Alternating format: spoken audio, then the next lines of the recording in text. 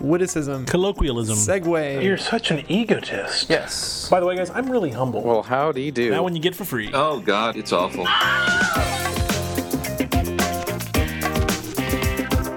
Bad Philosophy, episode 161, recorded on March 1st, 2015. 0 to what?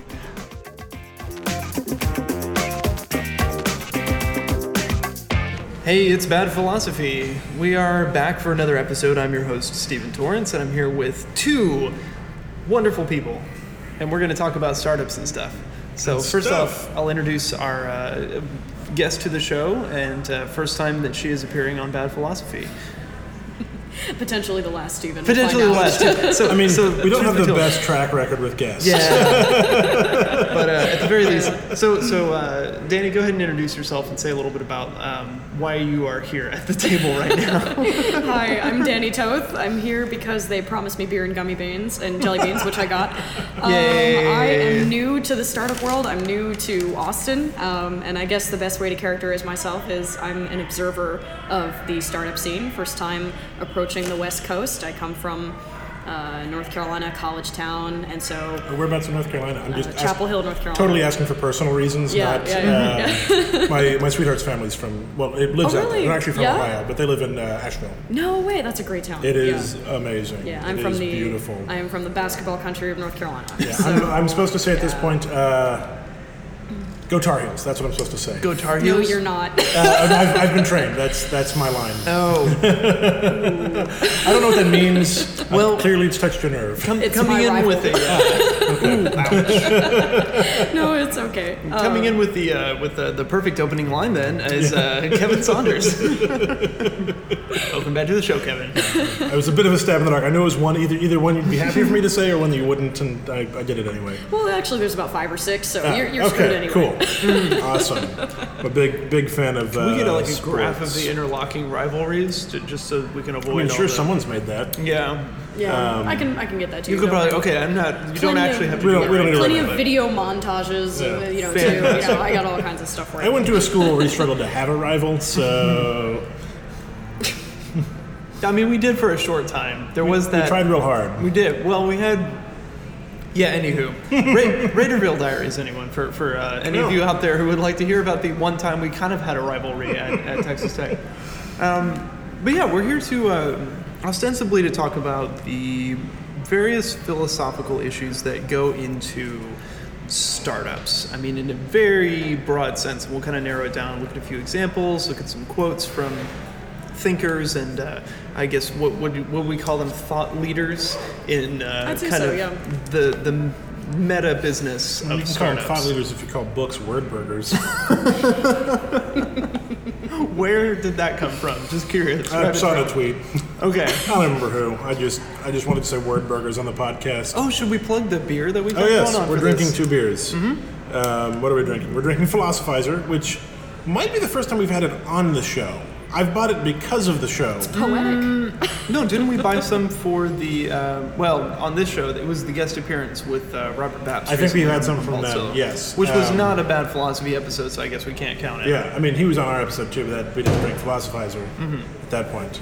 Yeah, we had some for him. This is brewed and bottled in Austin, Texas, ostensibly. It is a handcrafted Belgian-style Saison. Delicious. And we are also drinking... The Dogfish Head Piercing Pills. Dogfish Head is one of my favorite brands, of course, but this one has some fruit, some pear in it, some pear tea. I didn't catch the tea. It was a nice beer. I didn't. That's the extent of my analysis of it too. It's a nice beer. It's a nice beer. Moving on. Yeah. I mean, it's not an IPA, and I'm kind of fed up with those. So good enough. I am a fan of sort of inoffensive beers, coffees, teas. You know, mainstays, right? You just like the session lager that you brought, and just like, Yeah, that's good. This is Well, a thing that will get me through. One of my favorites. Stuff. It's not really a microbrewer anymore, but I like Shiner Bock, and I when I lived in Ohio, there was a bar that had it, and it was my favorite bar for that reason. But they make Shiner premium beer now, and it's Yay. like no description whatsoever. It's beer. It's a lager. It's like the most inoffensive kind of beer ever. I'm like, Great. I have a 12-pack of that in my fridge right now. I don't know. My policy on beer is like, to quote Dave Barry, drink it and look around for more. So, fair enough. So, perfect time to do that. Well, Thanks, looking on down the topic of the show, I suppose, for more things to say. Danny, I hope you don't mind being sort of I won't say devil's advocate here, but like an advocate Love being / a devil's advocate. expert witness. Like, you're an Or at expert least the witness closest from thing we can start. find. Yeah, an expert observer representing, a broad knowledge of startup culture, probably broader than what we have. I know will nothing. do my very best. I know nothing. I've spent the past 6 months just meeting people and learning more about what I want to do as I transition out of State Department and contractor work. So all this is new, all this is exciting, and there are a lot of people who've got a lot of strong opinions on this topic and We're plenty never of different short of directions. those. Yeah. On bad philosophy. No doubts about that. Yeah. Well, you have Peter Thiel's 0 to 1. One of my on favorite the books table now. here. Yes. Yeah. Tell us a bit about Peter Thiel, and then I hear you have kind of an opening quote from him on that'll sort of get us on the in the general plane of imminence that we're going to be speaking from. Yeah, Peter Thiel was on the ground floor of some of the biggest, firms that we see. He was one of the first, if not the first, funder of Facebook. He was definitely one of the first to write a check. He co-founded PayPal and Palantir, and his team includes Elon Musk, as we all know from Tesla fame. Oh yeah, they work together. And he's also been very connected with SpaceX and LinkedIn. Cool. And he also has a scholarship program where he gives students who win it, I don't know how much, but a significant amount of money, enough so that they quit college and go run their ideas. Wow. So so he is very. Can you call that a scholarship anymore? Yeah, I don't know, an anti-scholarship. Maybe. Yeah, it is. He's very anti-establishmentarian. I don't know. What was it? Disestablishmentarian. Disestablishmentarian. If that's actually a word. Where did that come from? Well, people, when I was in elementary school, people like to say anti-disestablishmentarianism. Right, as just a really Just long word. as a word to say. I don't know if it has any meaning beyond that. That's in the running for show title as well. We've got a couple of and we should comment maybe before we move on. We're recording here in Whole Foods in Austin, Texas. Thanks, Whole Foods. Shout out to them for having an awesome space and not kicking us out yet. Yay! Clock is ticking. So Peter Thiel. Peter Thiel I like a lot because he, like Mark Andreessen, who's another frequent angel, he's like a super angel investor, are very vocal about very strong opinions, very direct. And so there's been a lot of kind of themes in the startup community. If you're going to fail fast, which is basically this idea that if you have an idea, try it and then see if it works or not. And basically, a lot of these guys, what Peter Thiel came out and said in direct contrast to this was, no, don't try and fail fast. Win. And make it successful. And this is kind of the root of his philosophy, which is that what you're doing in a startup is creating the future that we all want. And it's not just waiting passively for it to come, it's directing it and building things that will change it. So he believes very strongly in that. So if you don't have a good idea, you probably shouldn't be, trying to turn it into a company. And that's good news. I have no good ideas. Okay. So, maybe not having that idea that it's going to be a thing. It's going to, I want to be the guy who makes glass tubes. Right. That's an obscure Sports Nights reference for all you Aaron Sorkin's fans. I love early Aaron Sorkin. Late Aaron Sorkin has not so much depressed me a little bit. So you have a quote highlighted here that kind of brings us into this. Yeah, it kind of runs on that, rejecting of the establishment and kind of the importance of what we can do. It says, in a world of gigantic administrative bureaucracies, both public and private, searching for a new path might seem like hoping for a miracle. But actually, if American business is going to succeed, we are going to need hundreds or even thousands of miracles. This would be depressing, but for one crucial fact. Humans are distinguished from other species by our ability to work miracles, and we call these miracles technology. So clearly has a very high opinion of what people can do and create, and I would say is, despite not a curmudgeon, but a very direct approach in this book, I think he's very optimistic about, our competencies. And what we can do in the world. And I think that that's what makes the startup world so exciting. Everybody who's in it believes that they are changing the world in some way. And that's incredibly, important if it were in fact the case. But as we know, most startups do fail. What's the percentage? It's something I hear a lot of numbers thrown around. It depends. Okay. It depends, because it's one thing if you're an established company and you fail. It's another thing if you're a guy still in the basement stage and you're working on it after you get home from work. And so if you quit it, does that count as Failure? or Yeah. did it even start? There's a lot of shades of gray, but the number that they like to throw around is about 95% of all startups will fail. Mm-hmm. But I don't even know how that statistic works, because something might fail again the next year, or you might have really strong initial growth for the first couple years, and then you can't get your Series A funding, which is the next jump up of big money that you need, and so you just fail later. It goes, just as an aside, startup funding is you get a seed round, which is like It's the heading- first it's time heading that someone way. gives you money, and then Yeah. you have a Series A, which is kind of the second time someone really gives you money. I feel like Series It A is a really- bad name for the second time somebody gives you something. Well, That's because it's a trend. Back in the 90s and earlier than that, Series A was considered the first, and it would be giving you money. A venture capitalist giving Yeah. you a bunch of money.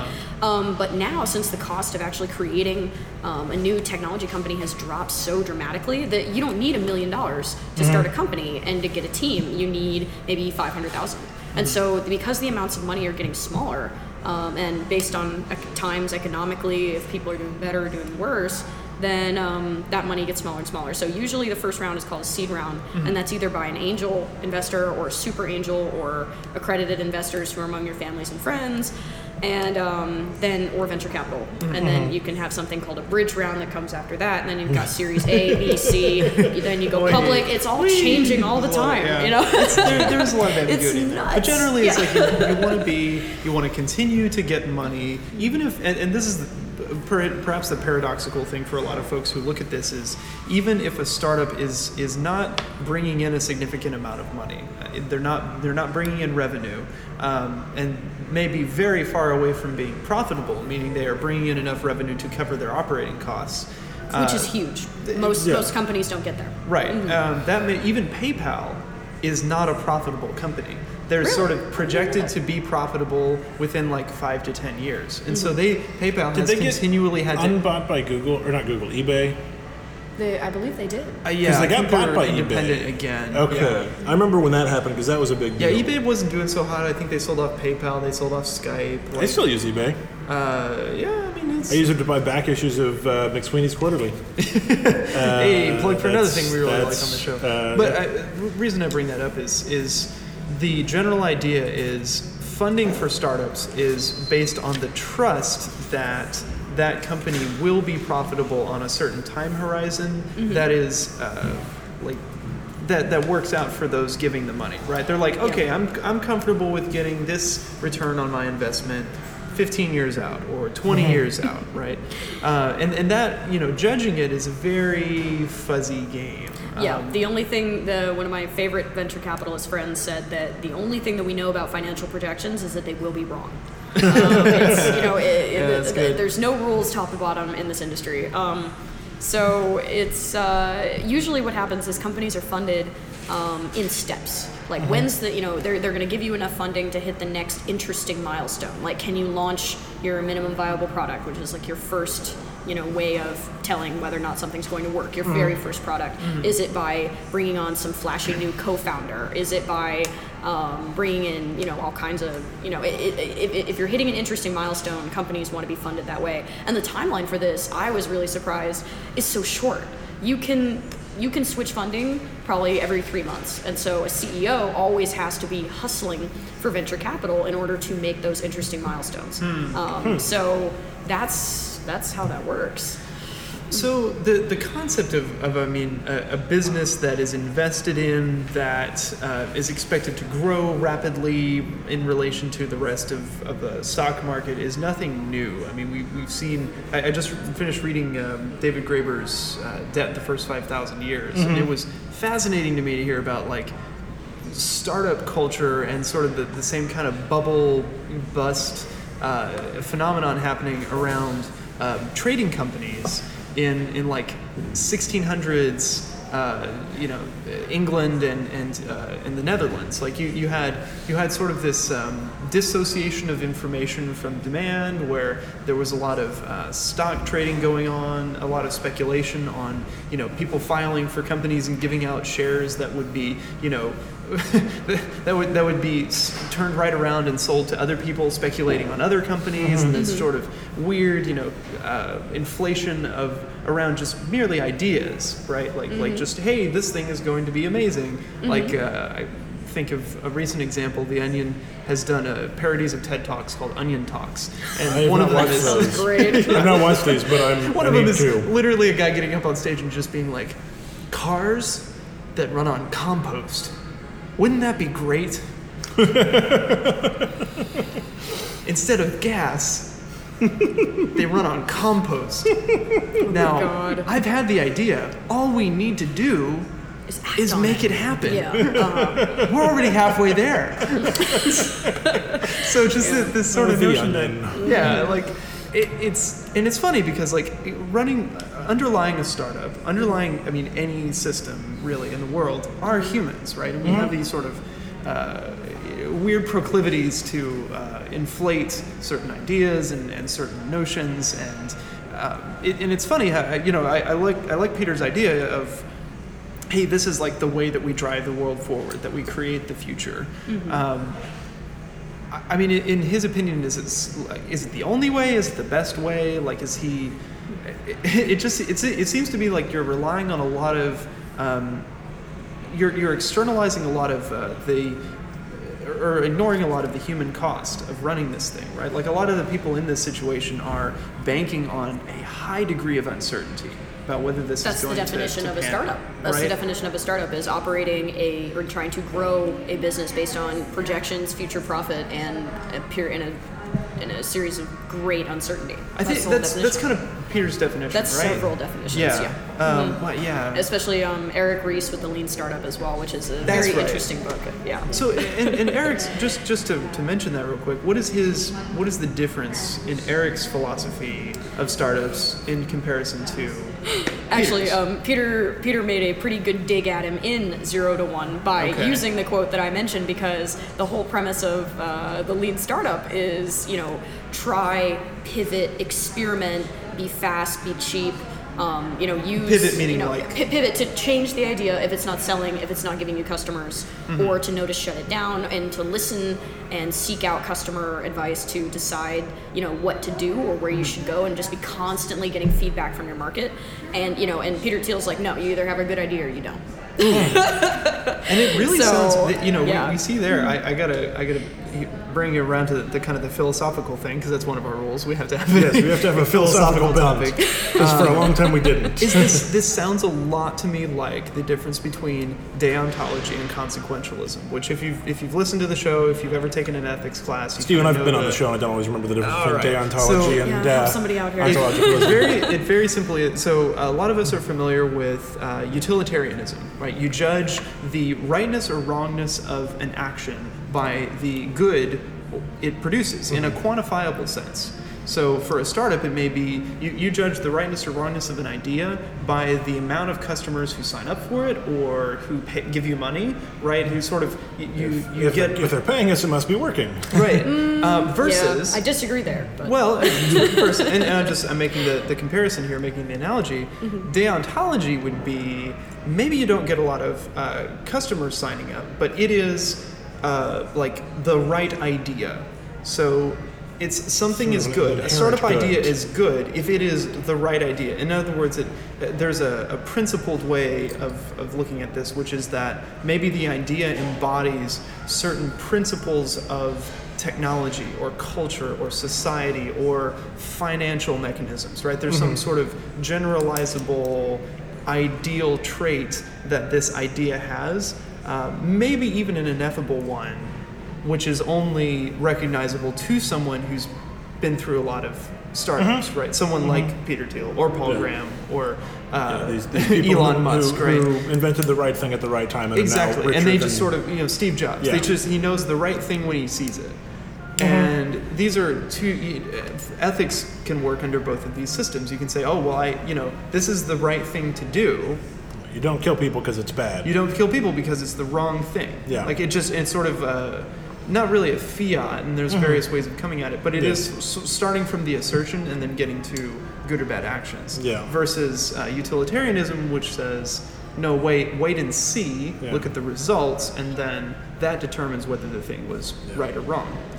So it sounds like Peter Thiel and Eric Ries are sitting on the two sides of the fence with this. So what are some things that Peter Thiel... Well, you disagreed with it. Why do you I do, because, and one of the things that I like about the startup world is that I don't have to sit here and, at least for me, I'm not a philosopher. Obviously, I've never done philosophy ever. Yeah, we call this show bad philosophy. Don't let that stop you. I don't find those kind of arguments to paralyze me. I don't find those kind of different things like, why would they paralyze you? Well, because I don't think there's such a thing as a right idea. There's no such thing as a right company that should get funded. There are right problems to tackle. There are right and urgent missions that we should undertake. But any given company or any given, idea isn't good just because it exists and it goes after the right problem. And I'll give you an example. You're talking about Elon Musk with Tesla. One of the things in Thiel's book that he goes on, that he devotes a whole chapter to, is what makes a startup succeed or fail. And only in the question of environmental improving, what would be the best term for that? Environmental sustainability, things like that, like green energy. Sure. How do you do it? And there's a lot of different ways to do it. And so many green energy companies have failed. I mean, we remember the Solyndra scandal. In the sense of never achieving profitability, folding. There was a scandal with the president very early in his administration where the government funded a flashy solar panel startup called Solyndra that ended up failing and very embarrassing the administration. But the only successful idea to come out of it so far has been Elon Musk's Tesla, because he found the right business model, pursued the right team, and he's completely he's going after all of the dealers and industry as it stands now. So and it's successful for a reason. You say find the right team, find the right business model. Yeah. The right business model to achieve profitability. The right team to achieve profit. Like, it's sort of, it's kind of goal oriented. Yeah. And what I would say a posteriori, right? Like you sort of... I don't know what that means either. You judge after the fact, right? Okay. Versus a priori, which is before the fact. A priori knowledge needs no justification. A posteriori knowledge or statements are justified by something that comes after them. Okay. So the success of Tesla or the rightness of Tesla is judged in hindsight. But it sounds to me like Peter Thiel is saying the rightness of any particular startup can be judged in foresight. I just don't think that it's about rightness. I don't think that it applies to companies only because there are so many companies out there doing so many things. Let's say, when Mark Zuckerberg came up with Facebook, I mean, for those of us who've seen the movie, there was somebody else who claimed that they'd also come up with the same idea. At the same time that Friendster was already a thing. At the same time that Mark was developing it, there were hundreds of other people probably doing the exact same thing. Right. And one happened to succeed. Does it make it right? I don't really think that that's the question. It made it successful, to be sure. I don't think I think there might be a confluence here of right meaning successful versus right meaning morally correct. Mm-hmm. And I get what you mean. I think you might mean conflation. I probably mean conflation. Yeah. Probably. Whatever. It's okay. But that's, you mean one thing, I mean a different thing. Conflation is just brief rabbit trail. Mm-hmm. Conflation is a very important idea in philosophy. It comes up a lot. It's referring to different things with the same name. Okay. Right, or the same word. I call that something else. You're conflating two concepts. Yeah. Conflation, confusion. People can essentially argue past each other using the same words. Well, it sounds to me like that may be happening here with the word right. Okay. Because from what I'm hearing, Stephen, is when you're saying that something is right from a small business standpoint, you mean successful.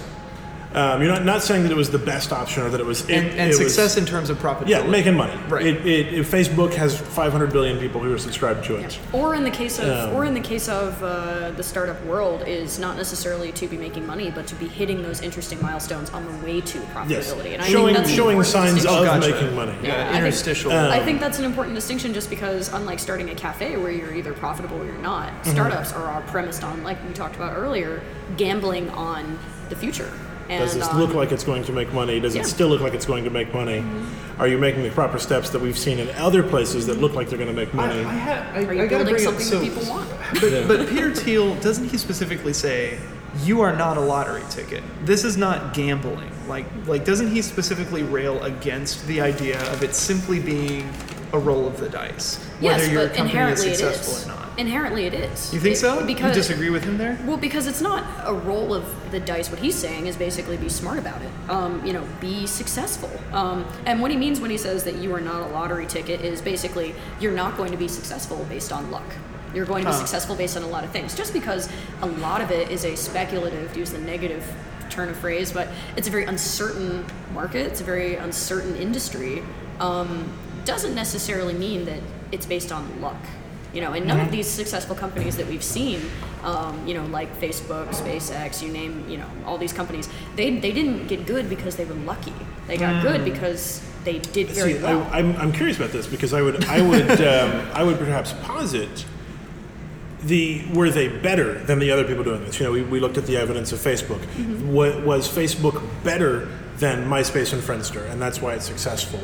Or was one, and not necessarily better in a moral sense, but just sort of, we say they're successful because, we say they were better because they were successful, or can we point to specific choices they made that other ones didn't that were eventually their downfall? I have the same issue with the word better that I do with the word right. Sure, and I totally understand that. And I totally understand that. But so this sort of idea of, well, just be successful, just win, just do it. I say, okay, well, putting in a lot of hard effort doesn't really make a difference if the boulder's going to roll down the hill at the end of the day. No, it doesn't. That's so right. How do you know which boulder to push? Oh, man. How do you know? That's a question for the venture capitalists. That's the question. It is a question for the venture So capitalists. here's the thing: venture capitalism is a profession. It seems like there are repeatable. There are things that can be discerned by certain individuals about companies with repeatable. Confidence, right? Sort of these guys have a magic, either a mathematical or sort of a intuitive either way formula for identifying something that is going to be profitable. At least overall. And the very premise of a venture capital firm is to be sort of a meta startup. You are trying to build a collection of companies, not necessarily all of which will be successful, but at least like one or two of which will be successful in a power law distribution where, one of them may bring you 80% of the profits and the next highest one will bring you 10%, et cetera, et cetera. And so it seems to me like there is something like universal or general or deontological about this whole thing, right? We should unpack that a little bit. Okay. Just because what's interesting about venture capital is that not every firm is the same. Okay. Every firm, and entrepreneurs should know this. If they don't know this, they're probably not going to get any money. But they know that each venture capital firm has different things that they look for, different kind of clients that they go after. For example, some of my friends are clients in VC or work for VC firms that are specifically healthcare based, and they're looking for certain kind of health technologies. Some venture capitalists would be very interested in some kind of like gaming innovation, and some would slam the door in your face. So what each VC firm tries to do is create their formulas for success, but ultimately it's a little bit difficult to do. And venture capitalists stay around because of the fees that they get from their limited partners. So what they do is they call in funds every 10 years from the people who fund them, and that can be anything from universities, private pensioners, states. They get the money and they invest it in companies that they do well, so that they hope will do well. Like tax dollar funded VC funds? No, because every tax dollar fund or things like that is invested. It's to get more money. It's not just sitting in a bank somewhere. That's where they tie it up. Oh, right. So, okay. Yeah. I wouldn't make it a scandal about it, but every VC firm is different, and like you said, it is a little bit meta. People tend to get prickly about how their tax dollars are being spent. Of course, yeah. So like you're saying, it is a little bit meta, wherein every VC is trying to determine the formula so that they can become as successful as a lot of these other great funds that we see out in California. And to generalize it a little bit more, like a venture capital fund is traded often like any other financial security on markets. So people will sort of meta speculate. They will speculate that, hey, venture capital fund blue is going to get a 15% return because they have this hot new startup in their portfolio. Except what's interesting and about venture capital startups, firm Green maybe won't because they don't have the track record or whatever. So. Except with venture capital startups, what is exciting about this industry in particular is that sometimes maybe you'll just get your money back. It depends on the conditions of the term sheet. But when you're talking about returns, you're not talking about 15% of your returns. You're talking about 5,000% returns. Yeah, you have the potential to just knock it out of the park. You do. And every firm wants to do that, either through acquisitions or IPOs. So I'm really curious, are venture capitalists evaluated based on their success in like consistently picking successful companies? In other words, like picking companies that are that have achieved a certain return, like 5x or 6x or 10x or whatever. To be honest, I'm not sure. What companies like to do is be creative. A lot of their value comes from their networks. A lot of their value comes with who they know, who they talk to, where the good ideas are coming from, because they all believe in the same mindset that startup people believe in, which is that you are actively creating the future. This is not just trading around and putting money into different pockets and different spots. This is actively looking for things that are going to change everything that we know about the world. But that seems so... Like the whole notion of predicting the future, being certain that something is going to change the world, feels really like, again, I feel like there's a ton of risk associated with that, of right? Course. Like there's just wild speculation across the board, and yet like where do the good pickers come from? Well, I think that good pickers come from good ideas, and I think that I think one of the major things that Peter talks about in this book is that it's not just about waiting for a positive future and are you going to be a good picker or not. It's about picking, it's about planning, and it's about designing it. And so one of the things, I'll give some context. In the book, he talks about the United States in the 1950s and 60s. We were wildly optimistic. We were wildly technologically advanced and advancing at that time. Mm-hmm. We sent people to space, and that's not something that we can sit around and just predict like, oh, were they a good picker to have picked space flight? Yeah. It's more direct than that. It's we did it. And that's because important. we had von Braun, we had the engineers, we had the funding, and we had nobody standing in our way. Mm-hmm. Yeah. The Soviets, they may have been a sort of a puppet or a straw man enemy, but they really. But also, when it comes to VC firms, a misconception about VC firms is that they kind of just give money and kind of let it go, but VC firms take a very active role in the running of a company. They will sit on the company's board. Usually what's pretty standard is that you'll have maybe 5 board members in an early stage company, and a VCer will be 1 or 2 of those board members, because these are the guys with the know-how. A big draw for them is they give you the money, but they also do whatever it takes to help you succeed. Mm-hmm. And that means connecting the right staff, connecting the right resources, bringing on maybe a new CEO. The VCs can have the power legally to remove the CEO. And things like that. So they take a very active role because they want a good return on their investment. Otherwise, they just want to ship it off and sell it to get a return as quickly as possible if they think the idea isn't going anywhere. So the VCs are a very intensive part of what actually happens for these firms, and that can be some of the best benefits that these companies get from them, is the experience and many years of guidance. How do you tell a bad venture capital firm? What sinks a VC? To be honest, I'm not completely sure, but I think that it's a lot of the same reasons why companies might be bad, and that means bad chemistry. Because the startups are so small, basically chemistry and, they talk about is so important. So they'll talk about things like dating your co-founder, matrimony with your co-founder, wow. It's very intense. And the same can be for the people you work for, or the VCs that are helping to fund you. If you've got a general partner who doesn't care about you, doesn't mesh well with you, that doesn't work. If you've got a lawyer who's an asshole, or who doesn't know his stuff, that can tank you as well. But a lot of the personality stuff, if you have limited partners in a VC firm that are not contributing the money that they need to contribute, if you can't guarantee that you can get your money to invest in these companies, that's also going to show that it's going to tank. There's a bunch of different things, and what I like is that a lot of them are people-based.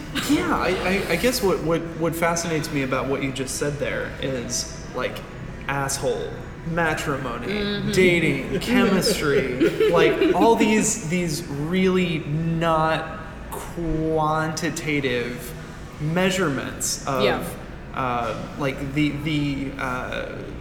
gosh, like, you know, how do you even describe that? Like the health of the system of people, right? In that particular company or VC firm, right? It just seems to be like grounded in this what seems to be a very quantifiable, very quantified, maybe not quantifiable, but very quantified, very numbers driven, very technological, very particular, very engineering driven field is this super mushy human elements, the wooiness that we've talked about on previous episodes. I mean, I hate to disappoint you, but I think that the benefit that's impossible. Because so far it seems like what we're trying to do in this podcast is to kind of come up with an answer or try to discuss. Is that what we're trying to do? Different facets of I'm just trying to drink beer.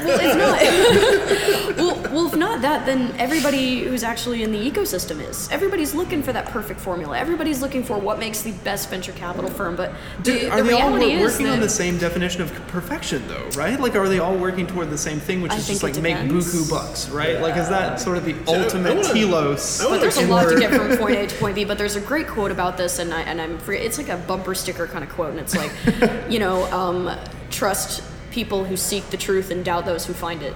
Yeah. It's something like that. It's nebulous enough where you can trust in the confusion of it and be wary of anyone who's certain about what's the only way to raise money, what's the only way to do this or that, and that's what makes it frustrating for most people. Explore something I think kind of is something that is a little bit different from these, because the startups we're talking about, and particularly the ones that you've mentioned, are these ones who want to create the future, who want to be the next thing, Facebook, Twitter, what have you. These gigantic sort of, with these pie in the sky goals, which are great. We need some of that. But I'm really curious about these smaller things that I don't even know if I would call a startup, but are in my mind closer to the infamous garage, which are these people who are making things. I call it famous. Yeah.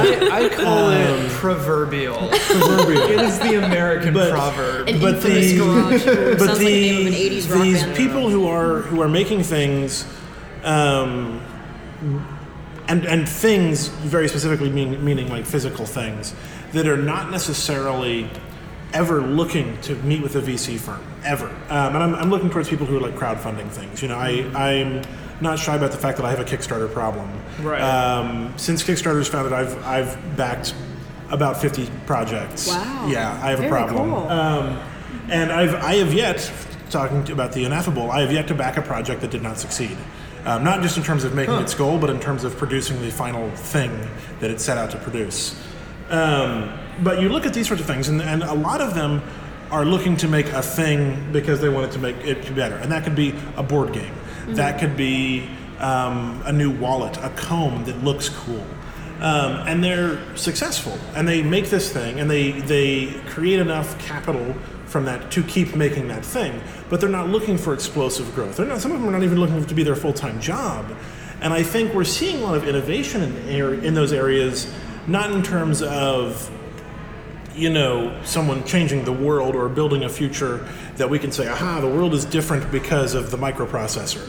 Yeah. But a world and making a now that I am much more excited to be a part of, which is why I have a Kickstarter problem. Mm-hmm. So I would give a local example of this, which is 10 Acre Organics. Their mission explicitly is to design and build the most sustainable and productive 10-acre farm in the world as a model that can be replicated around cities everywhere to provide communities with the freshest, healthiest, most local, and most sustainable foods possible.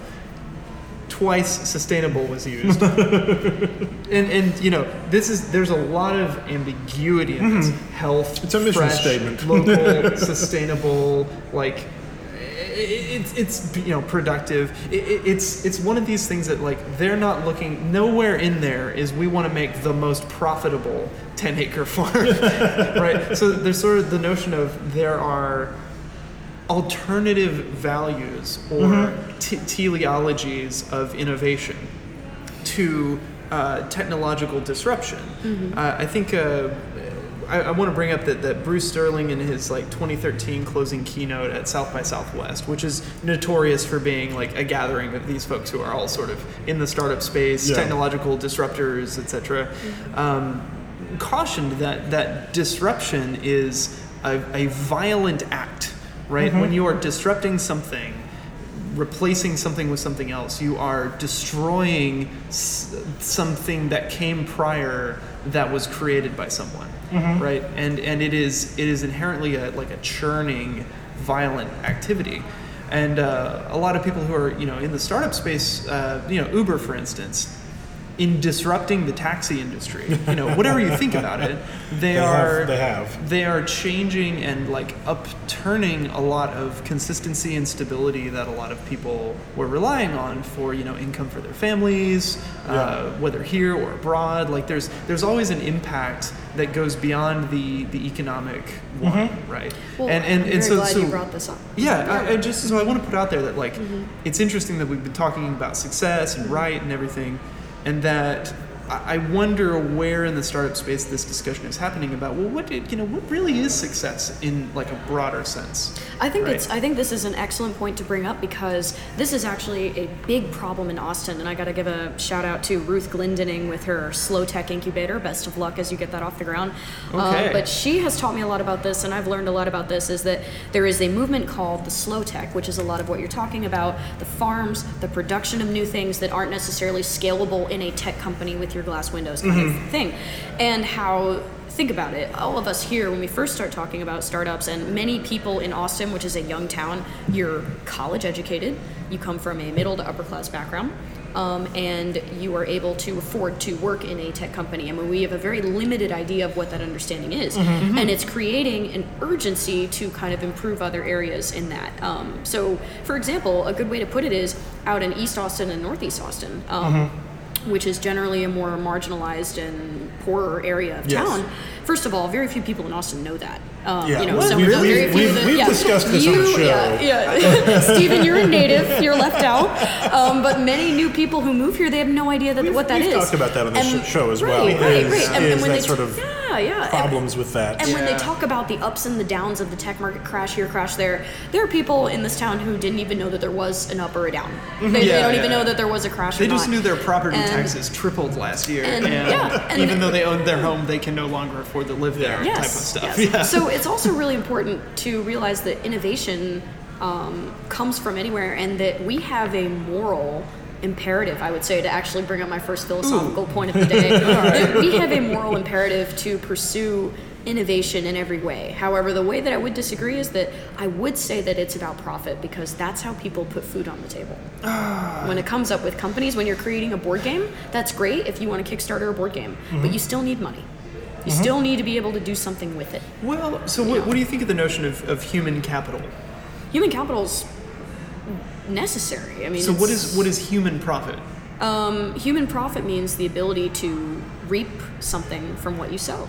And because that allows you to grow more, to build more, and even if you don't want to do that, it enriches your community. You can start paying for maybe that house that you're being priced out of with rent. Not everybody is going to be a rocket ship like Facebook, and we would hope that everybody wouldn't work for Facebook, because that's a world I don't want to live in. God, right? But hey everybody, it's important. Read Dave Eggers' book, The Circle. Yeah, that's right. But if you want to hear about the world where Facebook runs the Dave world. Eggers wrote The Circle? Dave Eggers wrote The Circle. So I haven't read The Circle. Oh my God. Dave Eggers is, of course, the editor of McSweeney's. Creator of the Pirates of Life store and the all sort of wonderful things. He's quickly become one of those people who I would like to shake your hand someday. I haven't read The Circle, but I didn't realize that was his book. Yeah, watch his TED Talk. Of course he has a TED Talk. Yeah, he talks about, there's a place, similar idea, writing workshops for anyone to just like come in and work on whatever you're writing. There's a place called the Austin Batcave that's here in town, same idea. That sounds fabulous. Why aren't we there right now? So I guess the point with all this is that we should have success and growth and innovation on many fronts. And it seems like it should be success. Judging the rightness or wrongness of an idea or a company or whatever should not be simply on the dimension of profitability. No. That should be I'm a looking. dimension, but not solely. It's funny because we're in Whole Foods here, right? I'm looking at like a board behind us where it's, you know, serving and supporting all our local and global communities.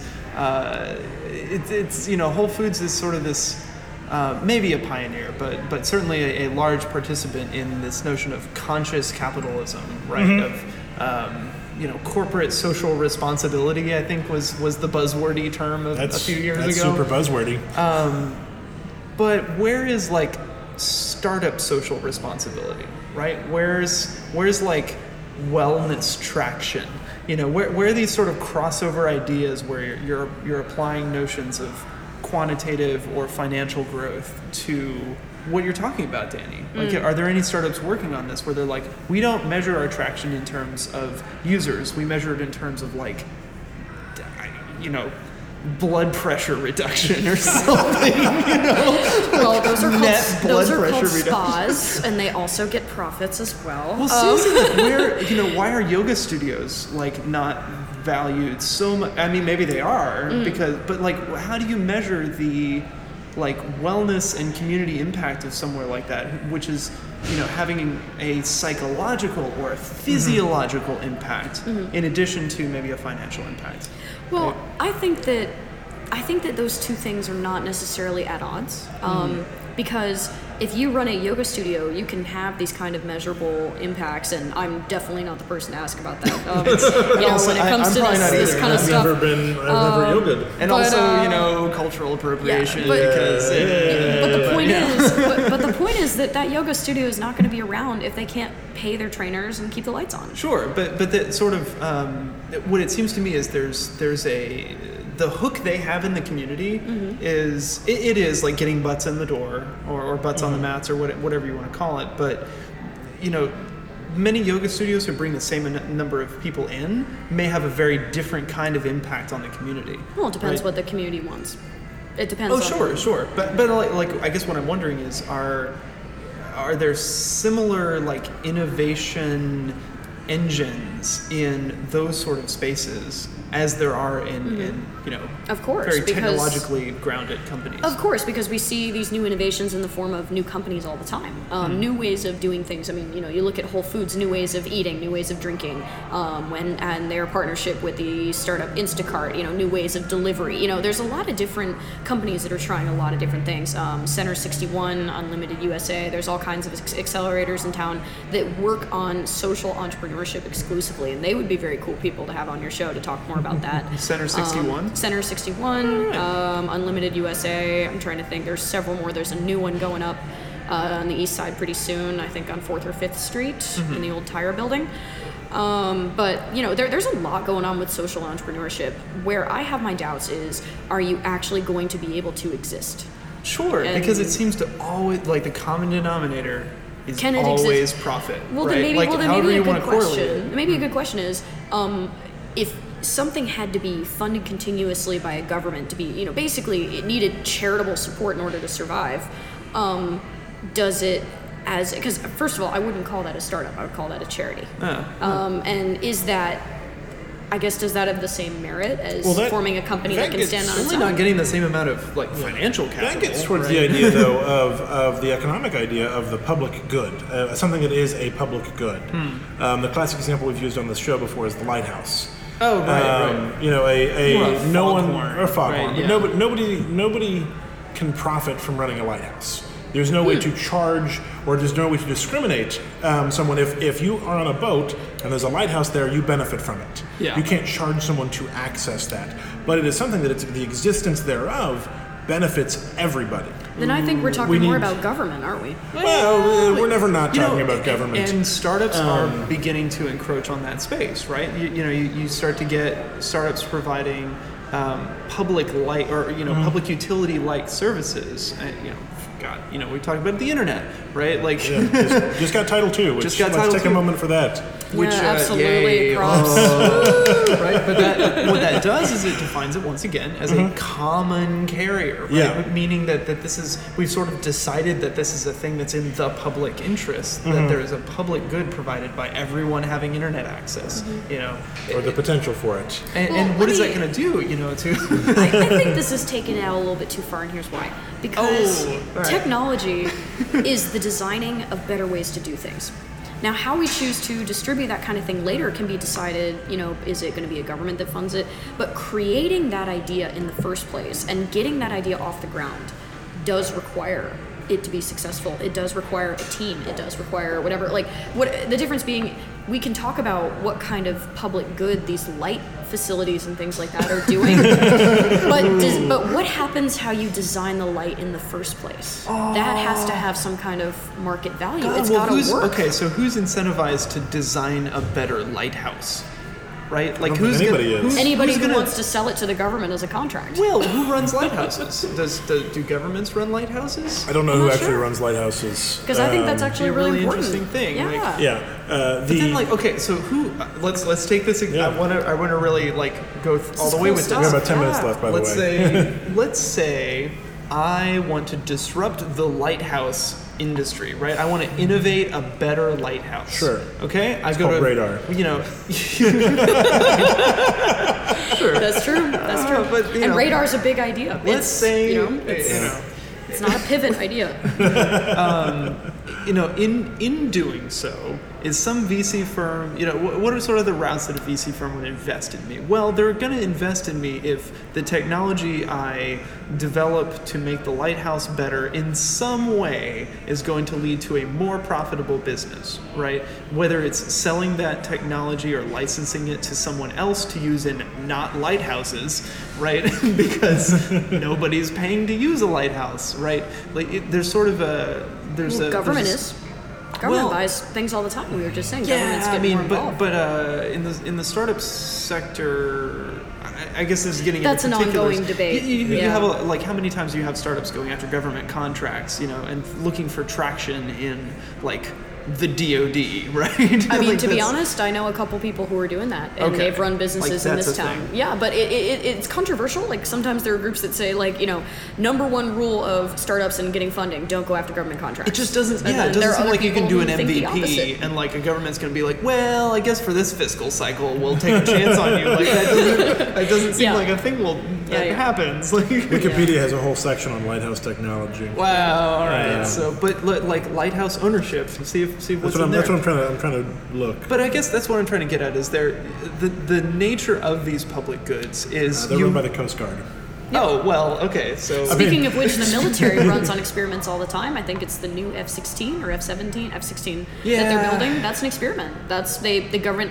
Now, what it is, and the difference why it doesn't really apply here is because it's not a startup. It's a It's huge R&D existing and- company. Yeah. it's but like they are Lockheed Martin investing in decides something. they're gonna do a new jet, and they like have a multi-billion-dollar research. But and they development are arm. investing in that experimentation. The government does in fact make contracts off of things that technology that they expect to see in the future. Yeah, I just so what you I guys- need to share. This is not related to anything else. It's just a quote that I want to share because I think it's amazing. The Soviet Union built a number of automated lighthouses powered by radioisotope thermoelectric generators in remote Oh, locations. those are cool. They operated for long periods without external support with great reliability.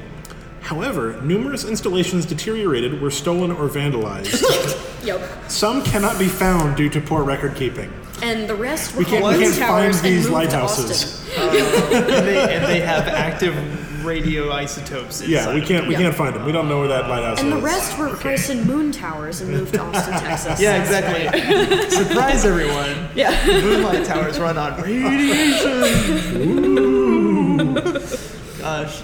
It seems like every 50 years or 100 years we get some technology that's just like super mysterious, nobody understands, but it changes everything. So like 150 years ago it was electricity, like 50 years ago it was radiation. Yeah. Like this generation, it's the internet. You know? The internet and computing. Internet. But I think what's exciting about the whole startup world is that it's not some guy, and this is what Eric Ries would more argue, like innovating your way to a better lighthouse. But what Peter Thiel is basically arguing I want to is read that essay, by the way. what you do is you have a guy who comes into your office and says, I've got this thing called radar. You know, it's not trying to find people to build those things. It's good ideas that should be chased by money, energy, the right staff, and time. So I want to say one last thing here, which I think we're getting to before we wrap up the show. So in that situation, Peter Thiel goes. The advantage of Peter Thiel is he hears, I've got this thing called radar that does X, Y, Z, and Peter Thiel, because he just knows about a bunch of different companies and how they run, goes, that could do J, K, and L for companies blue, green, and orange, right? Like he's sort of, what he has is the ability to do what's called far transfer in memory, is to analogize, to bring this thing from one place far across a diverse network into another place and see what impacts it'll have. Silicon Valley, which I highly recommend folks watch, has an example of this. They have a kind of a character who's a parody of Peter Thiel, and someone brings in like a Burger King burger to him someday, and he's like, he notices that it has sesame seeds on it. Does a little bit of research, finds out that Burger King sources 90% of their sesame seeds from one place in Indonesia. He just read an article the other day that there is a scarab beetle plague in Indonesia that affects sesame seeds, and asks his assistant to please short sesame seeds by a significant amount of money. That sounds like a for the next stockbroker. And it's one of those things where it's just like he's connecting really weird, crazy, far-flung You're things. looking for what a good venture capitalist does. It's a guy who can be inspired by a burger. And that sounds to me like an artist, and maybe that's a talk for another time. I mean, they always browbeat us that way. It's more art than science, which sounds about like this podcast. So Well, I would call this more art than science. This definitely is more art than science. It's a good tagline. What I guess we've been getting at this whole show is there's definitely more than meets the eye. The sum is greater, or the whole is greater than the sum of the parts when it comes to a startup. And as much as a lot of the talk around these companies is what Steve Jobs called speeds and feeds. It's how many megabytes, how many teraflops, how big a scale, how many users, et cetera, very numbers, particulars.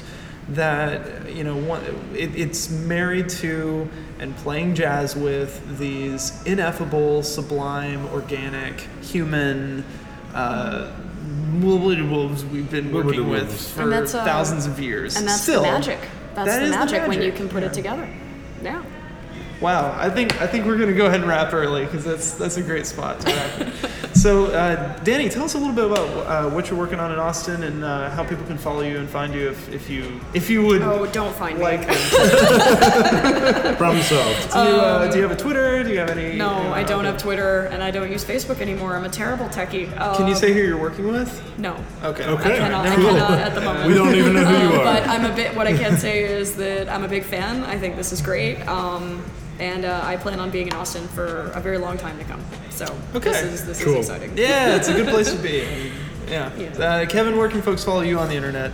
Twitter.com/KevSond. That'll get you the most. Although I've actually posted on Instagram a lot more than I have Twitter lately. Instagram/KevSond? Yeah, I'm KevSond everywhere. I play Heroes of the Storm as KevSond. That's what I do. I'm S Torrance, STORRENCE on Twitter, and occasionally I blog at torranceofthought.com, but I haven't posted anything there in a while. If you want, follow me on Torrance of Thought, TORRENTS. Yeah, he's real proud of that one. It's good. I like it. Double meanings. Torrents, ENTS at ofthought.tumblr.com. I post quotes and things there occasionally, and I have a Tumblr. I think I follow you and like 2 other people. it's a vibrant space. It really is. I have some issues with it in terms of co-opting original thought. Ooh, maybe that's a good topic for next time. Find some local Tumblr people to talk to. So yeah, and you can follow us, of course, at twitter.com/badphilosophy, badphilosophy.com. Facebook.com/badphilosophy. Yeah. We got all we that. got Very that. nice. We got it. We've been doing this a long time.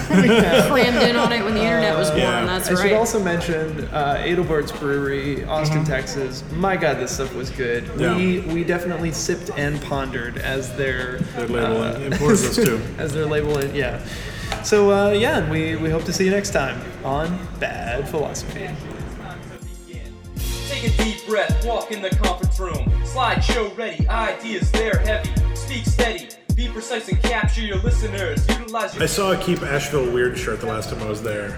Asheville's the city that they most compare to Austin. I know. Yeah. You want to talk about appropriation of culture? Talk about something else because that's not related.